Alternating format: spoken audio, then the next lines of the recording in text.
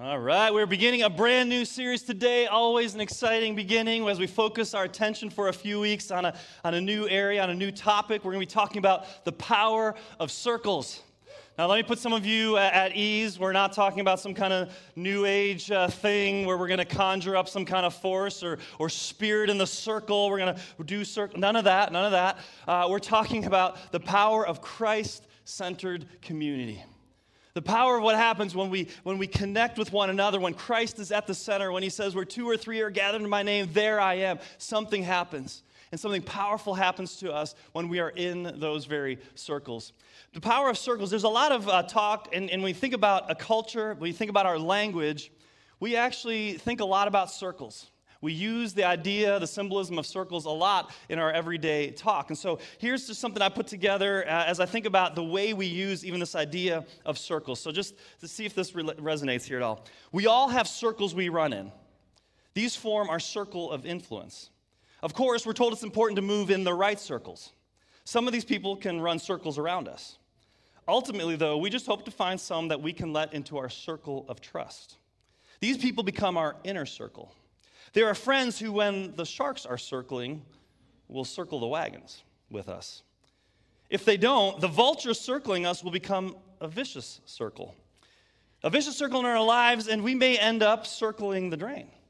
Sadly, some think that's just the circle of life. Anyway, I don't want to keep speaking in circles because it probably feels like I'm just going around in circles. So let me come full circle and circle back to the power of circles. Thank you very much.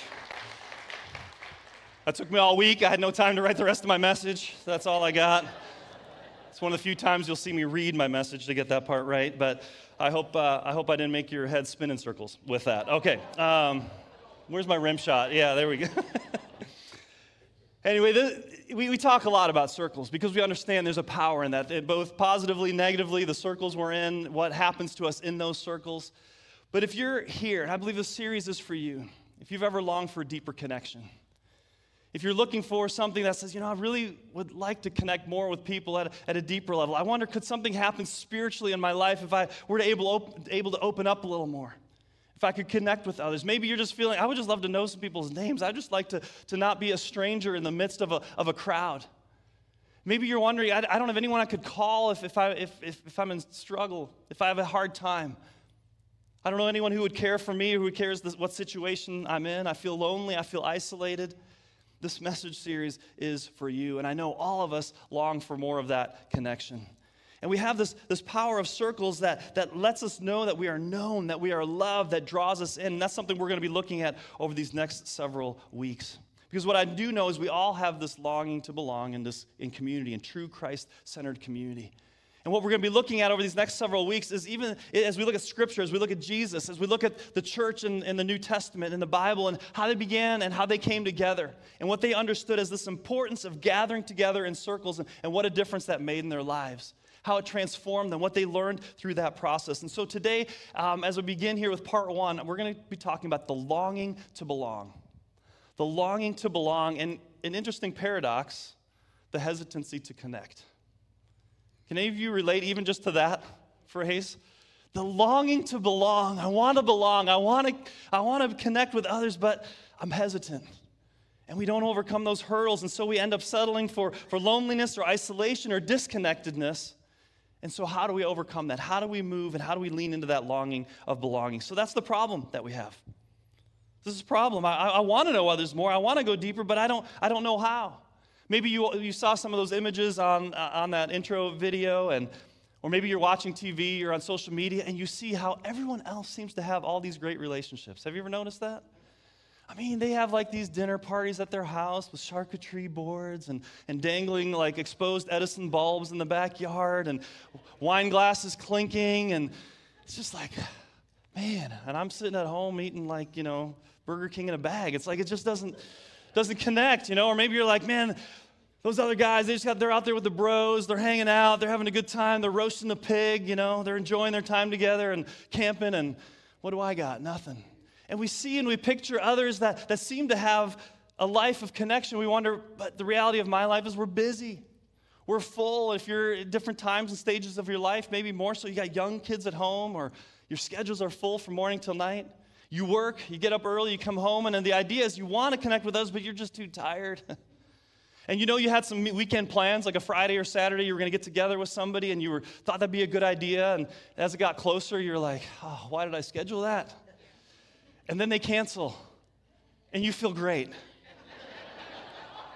that ever happen? Isn't it weird? We long to belong, but then we're hesitant to connect. It's like this weird thing inside of us, like we just are wrestling through. How do we do that? How do we do that? And I find, too, for myself, the older I get, the harder it seems to connect in deeper relationships. Anyone else? It seemed to be easier when I was younger, when I was in high school and in college in my 20s, and then family life and kids. And yeah, we know people, but to really connect and to grow deeper in relationships seems to be getting harder the older I get. At least it is for me. And I even think in church, that's the craziness. That's why we're talking about this. Even in church, we long to connect in community, and yet we can be here for who knows how long and how many years and still can feel like a stranger sometimes. And we wonder, how does that happen? How's that in the church? And even as we have opportunities and the ability to connect online, right, with technology. And some of you are watching online and you feel connected to the church, and it's a great tool that allows us to stay engaged together. But ultimately, do you know anyone? Are you able to connect? Do you feel what community can be like? We can be in a crowd, and yet we can leave isolated on a Sunday morning. Technology. I don't need to spend any time talking about how technology has been both a blessing and a curse when it comes to connecting, right? I mean, how great that, we can FaceTime my parents in Florida or in Oklahoma, the grandparents, and you can have a connection that you normally wouldn't be able to have. But yet sometimes the people closest to us we're not connected with. We actually see technology and we can get envious of what they're posting on social media. And instead of knowing what's going on in their lives, we just assume things because they posted on social media. We know what's going on in their lives, but yet we realize we maybe haven't even talked in who knows how long. But somehow we feel connected, but are we really connected? And then you add to it the pandemic, and it changed our social behavior. Would you agree? The pandemic has changed our social behavior. A story just came out a couple weeks ago about this. I don't know if you heard this. There's this woman whose body was found in an apartment in England, in London, I think. And the neighbors, they finally went in, they found her, and they realized that she had been dead for 2.5 years. 2.5 years. Isn't that crazy? Like during the pandemic, she died. Some mail was piling up. There were some signs of some people messed up a little bit, those that were managing the property. The police made a mistake at one point. But to think, though, that at some point, was there not some friend? Was there not some neighbor? Was there not a family member who at some point said, we haven't heard from old Betsy in 2.5 years? I don't know what her name was. I just made that up. Sorry if your name's Betsy. Just random thought came to my head. Where is that community? Where is that isolation? Now, I know that's an extreme case. But we know that during the pandemic, all of a sudden it was like, remember when that first happened and people would come to the door and be like, I'm going to leave something on the door for you, and you're behind the glass door, right? And then it's good to see you, right? All the drive-by. I mean, we're past that point of the pandemic. But all of a sudden, people that were normally welcomed in our home, all of a sudden we didn't bring people into our home. And after a long period of time of that, it began to change. Our homes got even messier. We didn't have to clean up for company. Anyone else know that scenario, right? That was one of the blessings of having people over, is that we have to clean our house. No people coming over, no clean house. I mean, so that's a kind of an up and a downside, I guess. But, this idea has changed our rhythms of socially connecting with people. How often we connect with others, and we've gotten more selective positively. Maybe we just haven't gotten involved with everything, and we're being more selective in the things that we're involved with. But over time, there's isolation that creeps in, and what we need to know is that isolation, relational isolation, has incredibly scientifically proven, which I'm not going to get into, but physical and emotional effects when we are lonely and isolated. It takes years off your life, literally, if you are isolated and alone. It has mental and emotional effects. But what I think we really underestimate is the spiritual effects. So we think about these other pieces, but we don't understand the importance of connecting with others and what it does for us spiritually. And we think like, isn't my faith, it's just about me and God, me and what I believe, and I read my Bible, or I come to worship, and I've worshiped God. But we neglect to understand that a significant key part of our relationship with our Heavenly Father is our relationship to His family and to our brothers and sisters in Christ and those on the journey. It's not just an add-on. It's a very central component to who we are. And so we underestimate the power of the circle, the power of gathering in those ways that transforms us. And so we're going to look at that over these next several weeks. We're going to look at how does the power of the circle transform us spiritually? What are some of those components that are involved with that? Because when I think about it, and as I mentioned earlier, that passage in Matthew chapter 18:20, when Jesus said, "For where 2 or 3 gather together as my followers, I am there among them." Something happens. It's not just gathering in a circle, but it's gathering in Christ-centered community. When just 2 people come together and say, we're gathering in Christ's name, 2 or 3, there is Christ, and something happens in that circle. That's the power of the circle. Let's pray as we go into God's word and just open our hearts to say, God, speak to us. Help me to know how I can connect into your body. Let's pray. Heavenly Father, thank you for your word. Thank you for your love for us. Thank you for inviting us into community with you. Father, open our hearts today to your word and over these next several weeks to the power of what can happen when we connect in Christ-centered community. We commit this time to you. In Jesus' name we pray. Amen. So first and foremost here, we all have a deep longing to belong. It's part of how God wired us. It's part of our DNA. It's part of our makeup, the desire to connect with others. We were made in God's image, and what is one of those images, one of the ways we can see God's image? Father, Son, Holy Spirit, in relationship, in community, figuring out how they relate with one another. God created man, and he said it's not good for man to be what? To be alone, right? To be apart, to be part of a family. He created community. In the Old Testament, we follow the people of God, the Israelites, the Hebrew nation. That was God revealed himself and worked through a people in community. In the New Testament, we have the church that Jesus Christ called together and said, this is my body, this is my people, this is how we are connecting with one another. And so God creates this connection for us, this spiritual connection. And when he created the church, you know, we think of it in terms of, again, maybe it's just a spiritual thing, the church. You know, like we're brothers and sisters with people all the way in Paraguay, and even though we don't see each other, we're connected, and that's what no, it's a physical reality. The church was meant to be a physical reality as well, to literally connect in person, face to face, with one another, in contact, in dialogue with one another. That's what's so important. We have to physically connect. I think about, it's not this week, but the week before, our youngest daughter, Anaya, she had COVID, like a lot of people right now, right? Comes through, and all of a sudden we know it's like this isolation sentence, you know. You got to write my life off for the next week, and because my rhythm here of Sunday mornings doesn't lend itself very well to missing a week, she isolated from me and some from the family, and so she got to spend a week in the basement by herself. Now, you know, she was happy with her tablet and video games, and it was one of those weeks where we, like, yeah, you have like unlimited technology because there's nothing else to do. And so she kind of liked it. But one of the things that was hard was like this, like at night, be like, air hug, good night, you know, I love you, good night. And after the, you know, those 5-6 days or whatever isolation, for her to then to come up and just sit next to me and then just give me that big hug, right? For me to hug her, and it was like, we need that connection. It wasn't just a spiritual reality, like, yes, I'm her father and she's my daughter and we're connected and we're bonded. There needed to be a physical piece. We need to be connected. We need to come together in that way. See, at Meadow Park, one of the things that we talk about all along is the need to belong. Belong, believe, become. Belong, believe, become. And we're talking about belonging. This idea of having a place where we are known, where we are loved, where we are connected, where we can grow together with one another. That's the key, the connecting together. So the verse that we're going to look at over these next several weeks in different ways is Acts chapter 2, 42 to 47. Now, before I get into that verse, the context is Jesus had lived his life. He preached, he taught, he was nailed to the cross, he was crucified, he was buried, he rose again to new life. He called his disciples together and said, I'm going to give you the Holy Spirit, and now you're going to be my church, you're going to be my people. And they began to teach, they began to preach. And what happened was, it says that when Peter was preaching, over 3,000 people came to be part of that church, to begin this journey of following Jesus, of being a part of that. And you know what? They were like, what do we need to do? How do we go from here? What happens? And so they decided they needed to come together. And here's what we read in Acts chapter 2, 42, 47, as this new church was forming. They devoted themselves to the apostles' teaching and to fellowship, to the breaking of bread and to prayer. Everyone was filled with awe at the many wonders and signs performed by the apostles. All the believers were together and had everything in common. They sold property and possessions to give to anyone who had need. Every day they continued to meet together in the temple courts.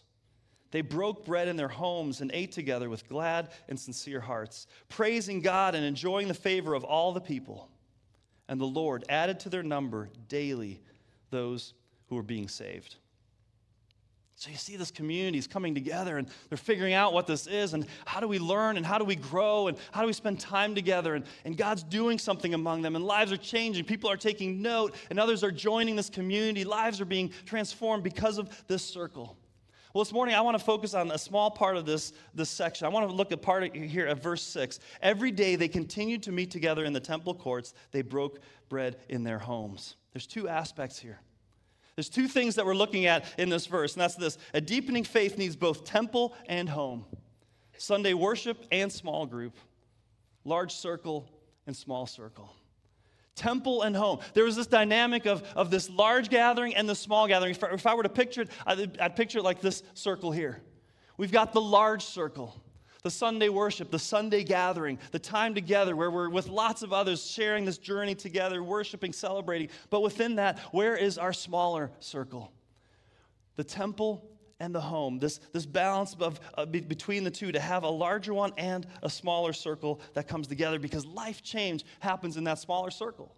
That's what happened when they got in the homes, when they broke the bread, when they prayed, when they studied God's word, when they cared for one another, when they sold their possessions. It didn't happen in the temple, it happened in their homes. And so I want to talk about today, how do we go from being strangers, here that are attending church together, to becoming a spiritual family? How does that happen? How do we make that transition? And here's the key. To experience deeper community, you have to risk closer proximity. To experience deeper community, you have to risk closer proximity. That's what we're talking about. We have the longing to belong, but the hesitancy to connect. And so there's a risk. I use that word very intentionally, risk, because this is oftentimes where we're not willing to overcome that risk. And so they had to leave the larger circle, right? They had to, because they want a deeper community, so they had to get into closer proximity with one another, a place where they could eat together, where they could break bread together in their homes. Another way that maybe you've heard us say it here is this. We have to intentionally move from rows to circles. We have to move from rows to circles. The problem is we like rows. You know what's nice about rows? You have to worry about anyone who's behind you, and those that are in front of you, all you have to do is look at the back of their head, right? It's an easy way to stay disconnected. Rows, the closest person next to you is just by your shoulder and maybe even a little bit over to the side. And so we can come into worship, we can sit down, and maybe didn't even, until Roger made us like fist bump, someone said something about Jesus. I forgot what he said, Jesus something. We may not have even interacted. It was powerful. It was really good. It was good. It was really good. Sorry. But sometimes, unless we're asked, we don't make that connection, because we like rows. We like the anonymity that leaves us. And then what happens with rows is when the service is over, we can go out our row and we can go right out the door.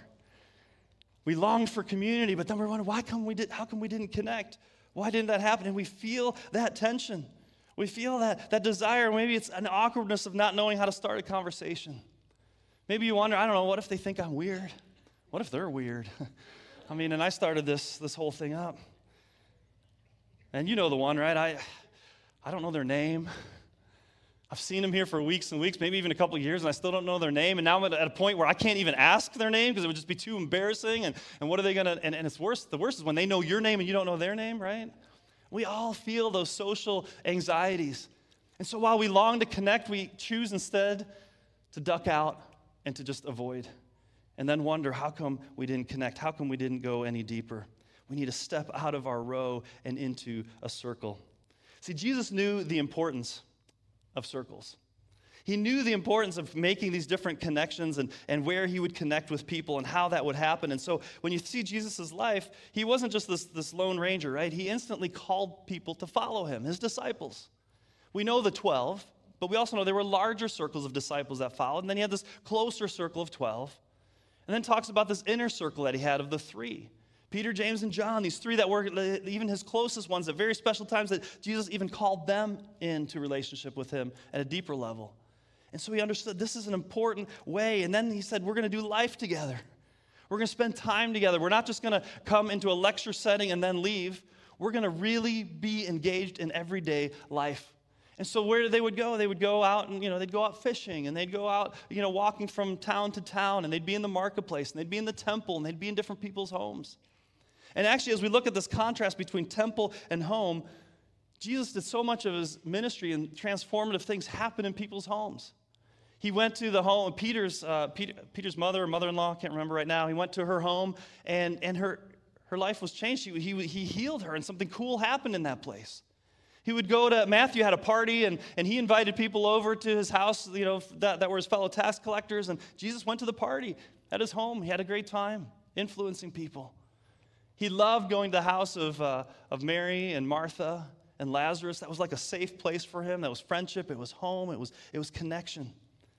He went to a Pharisee's home, to the religious leaders' homes, and sometimes he really stirred some things up in those homes and conversations that he had around the table. But I love one particular instance that Jesus had where he invited himself into someone's home. And there's this man who was really hated by other people in the community because he was a sellout. He was a sellout who was profiting off the very community that he belonged to. So he was a Jew, and he was living in Jerusalem, there in Israel, and he was a tax collector. And he was working for the Romans, and he would pull some extra money off the top, and he would charge extra. So you can imagine that he wasn't very liked. And when Jesus came through town, and when he was coming through town, what did this little man do? You guys know the story of Zacchaeus? Zacchaeus was a wee little man, right? And he climbed up into, I don't know where the sycamore tree came from. I don't think that's in our Bible. I think it was just, but it seems like a good tree to climb. Or does it say that? I don't know. I'm not a Bible scholar. I don't know everything in the Bible. Come on. Cut me some slack. And so he's there, and he's anxiously looking for Jesus. And look at what happens when Jesus came up to him. It says, when Jesus came by in Luke 19, 5-8, he looked up at Zacchaeus, and what did he do? He called him by name. Something powerful about knowing the name. Zacchaeus. Me? Zacchaeus. How do you know my name? You know my name? I mean, instantly a connection there. He said, quick, come down. I must be a guest in your home today. Zacchaeus quickly climbed down and took Jesus where? To his house. In great excitement and joy. He knew his name, and he called him in his home, and here he goes into Zacchaeus' house. Something's going down. Jesus comes into that house. So I want to talk about, why is opening our home so important? Why is opening our house so important? Is that just sort of like metaphorical, or is there something really significant about our home? Our home is important. Just like our name is something about our identity, our homes, we protect those spaces a little more, don't we? There's something, if your home is the kind of place that can create sanctuary, it can be a place of safety, a place of rest, a place where you can let your guard down, a place where you can just be who you want to be who you really are. And it's that place. And so we don't let everyone into those spaces. We guard those spaces just like we do publicly. We don't let everyone into our circle of trust and into all the deepest places of our lives. And so our homes become like a physical representation of that. And so there's something significant about coming into that place. And think about what our homes tell us about who we are. Think about it like, even if you think, maybe not even like homes, like you can sometimes tell something about a person by their car. Sorry to tell some of you that, but if you look at the inside of your car, we can tell something about who you are. It's your space. Nobody's forcing you to do anything. So how you treat that space says something about you. Maybe you don't care. You're just easy living, goes, it's all good, whatever. Some of you are super orderly and neat and looks at your car as always like a showroom. Some of you in between. We can tell things about your office. How you keep your office says something about you.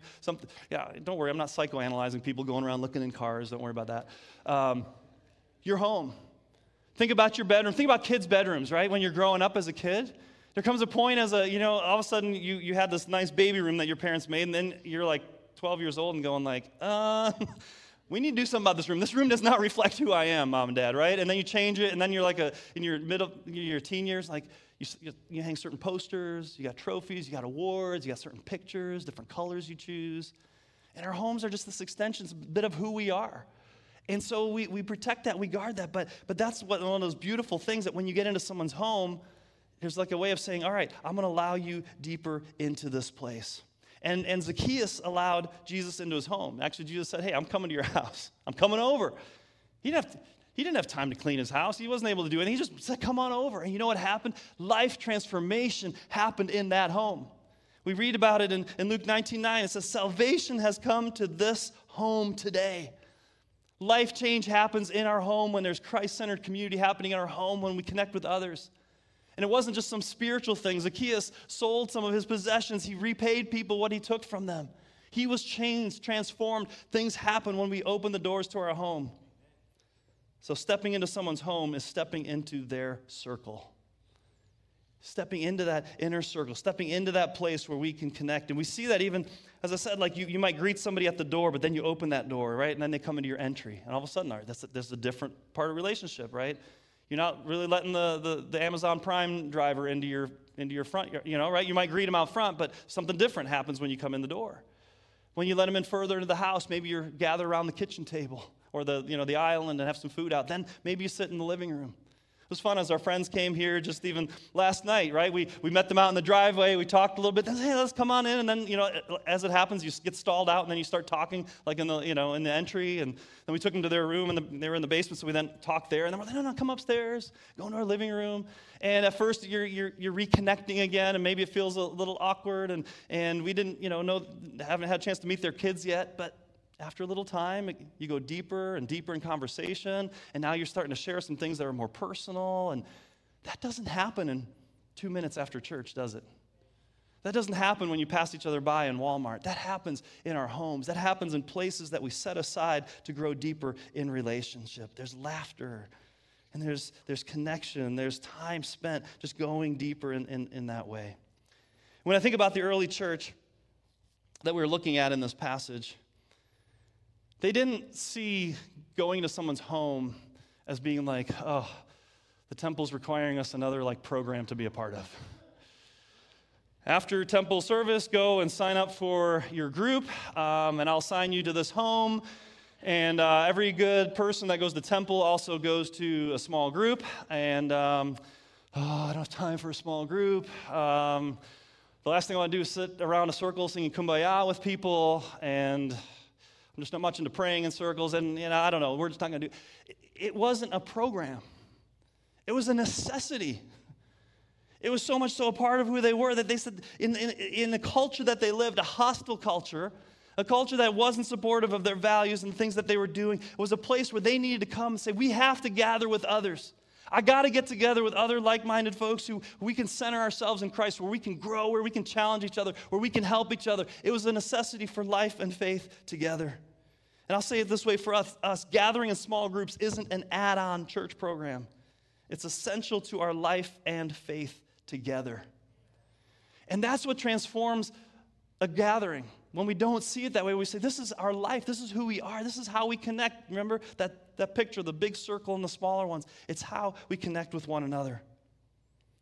And I would say it this way, if Jesus in the early church needed a small group, maybe we do too. Jesus saw the importance of that. The early church saw the importance of that. It's not just me and just Sunday morning, or me and just my faith, me and just the big thing, and it's spiritual, it's my thing. No, it is a reality of connecting face to face with other people. What I think is so interesting is this early church and this movement of Jesus changed the world. I mean, it literally, that's not just a figure of speech, it has literally, right, transformed our world. And you know what didn't transform the world? It wasn't what happened at the temple. It's what happened in the home.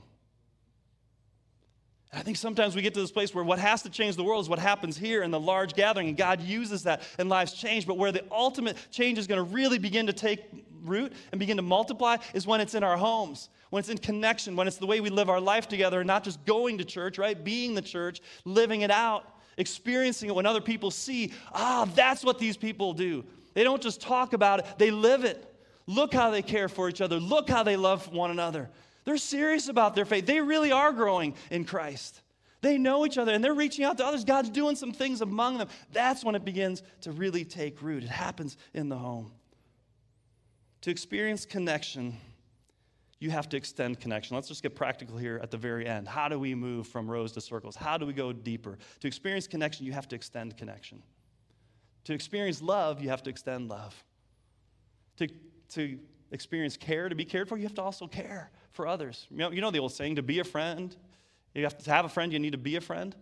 Right? It's that adage. It's so easy. You guys all know what this is like. You ever have a family member that said something like, man, it's been a long time since you've called. You know what I'm talking about? The little guilt. What do you think when you hear that? I don't remember you calling me. Last time I checked, this goes both ways. Right? We go to church and nobody talked to me. Nobody said hi to me. Did you say hi to anybody else? It's a two-way street. Nobody spent any time talking to me. Did you walk up to somebody and say, hey, I don't know you? Yeah. I know sometimes we feel it's other people's responsibility, but, right, to experience connection, you have to extend connection. Right? You have to risk that piece of going out and stepping out into closer proximity. So let me give you 3 ways that we can do that. 3 ways that we can do that. First is this: learn 2 people's names. That's an easy one, right? We're going to start real easy. And we even gave you a huge jump start today, right? Big name tag here. Hello, my name is. We didn't even use it. We got custom. Thank you, Kyle. Made us some custom Power of Circles name tags. But even as I thought about this symbol here, this hello, my name is, who's taking the initiative with this name tag? Me. Hello, my name is. I'm not waiting for you to tell me your name. I'm going to step forward. I'm going to go forward. Hello, my name is. I'm going to put it out there. I want you to know. I want you to see, because our names are part of our identity. Zacchaeus, come on down. Me? You know what it's like when you're in a crowd and there's a lot, or you're talking with somebody and then you hear your name somewhere? What is it? We dial into that. When somebody remembers our name, it's powerful. There's a connection there. I'm not just some stranger. You remembered me. You thought enough of me to occupy one little, terabyte or mini byte. I don't know. I'm not technical either on that. Showing all my incompetencies this morning. A byte in your brain of memory, right? For someone else, and you took the time to remember. It creates that connection. Names are important. And so like I said, over the next several weeks, we're going to have name tags here to remind us that we have the chance to remember somebody's name. Somebody maybe you never met. Somebody whose name you once knew but then forgot or you didn't catch. So wear them high, wear them proud. Get to know somebody. It begins that process of connection. Don't just spend time talking to people you already know. Meet 1 or 2 people and get to know their name this week. The second is this. We're going to make a big jump from real easy to a little more challenging here. Invite someone over to your home this week. This is one of the, you guys can do this, right? But my house, you haven't seen my house. I can't entertain. Order, just have them over for dessert, right? And get it from somewhere. Just get some Krispy Kreme donut. It doesn't have to be complicated, right? You don't have to clean your whole house. Just make it at least so you don't have to walk over, too much stuff. But it doesn't have to be crazy, right? Just wipe the toilet seat down, little thing, and you're good. You don't have to have, a super clean house to have somebody over or in your backyard. But just invite someone over your house. Now, it doesn't mean, they schedule it this week. Even if it doesn't happen for another week or two, this week. Can we get some amens on this? This is practical. Invite someone over to your house. Man, when I've been in some of your houses, I feel a different connection, as I'm sure you do that have been in my house. And that's a powerful thing. Let's do that together. Now, the third is this: commit to a life group this fall. You didn't think we'd do a whole series on community and not talk about life groups, right? Figure it out yourself. No, because it's one of our values, we make an avenue for you to say, here are ways that we're going to connect. We're lining up leaders and groups and places, things that happen here Sunday morning, every day of the week. You may not have time, you think? Well, make time. Find it. Figure it out. Work through that. Because connecting is so important. And so you have a few weeks to just think about that. Although some groups are happening year-round. There's some that you can join right now, Sunday mornings at 9 o'clock. That happen here. Others in homes. There's new groups forming this fall, and we'll get you more information on that. But just start thinking about, all right, how do I get connected in community and step from rows to circles? Begin by knowing some people's names. Invite somebody into your home. Accept their invitation if that's extended. And then commit to a life group this fall. So some practical steps that we can take to really experience community. How are you connecting? Do you really feel like, can you say, I belong? And how can we make that happen with one another? Again, I think about Zacchaeus and the power of that invitation that Jesus extended to him by name. And he invited himself into his house. And when Jesus enters our home, when Jesus enters our circle, when Jesus enters our family, when he calls you by name, and we say, okay. Jesus didn't be like, hey, Zacchaeus, I want you just to believe that I'm the Son of God and died for your sins. And make sure you go to church. No, he said, Jesus, Zacchaeus, I want to come to your home. I want a relationship with you. And I want to restore your relationship with the other people around you. Don't you think that's what happened after Jesus was in Zacchaeus' home? Do you think he was still an outcast in the society? Zacchaeus, what went down in your house? What happened? Well, first, let me repay you 4 times what I stole from you.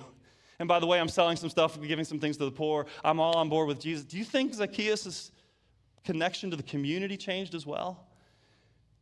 That's how it happens. Belonging and believing, becoming, it's all part of that process. Where are you in that journey? Jesus is inviting you into his family. He's inviting himself into your house, into your place. And can we be a part of extending that? I just want you to take a few moments, just in silence, to reflect on what God might be saying to you this morning. What do you hear him speaking to you in your spirit?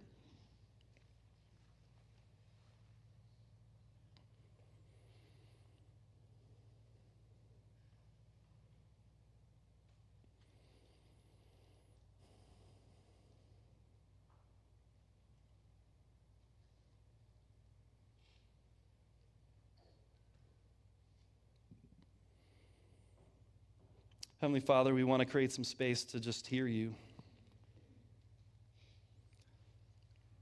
To hear you call us by name.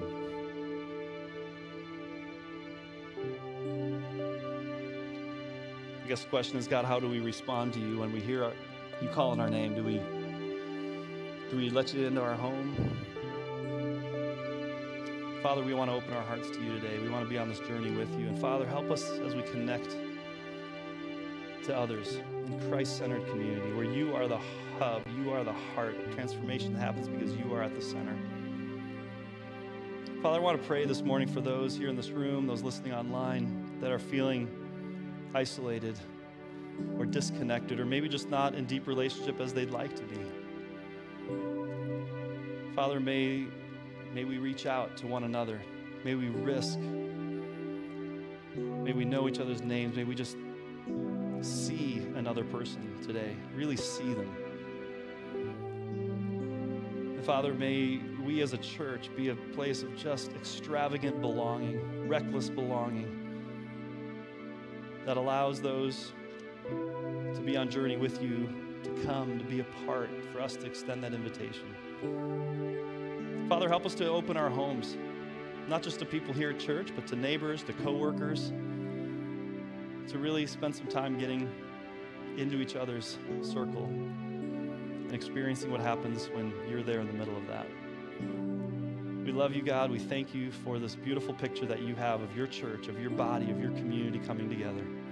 May we celebrate you both in temple and in the home, God, in worship and in smaller gatherings. Thank you for knowing each of us intimately as we are and inviting us to be a part of your family. Thank you for your great love. We pray all these things. In Jesus' name, amen.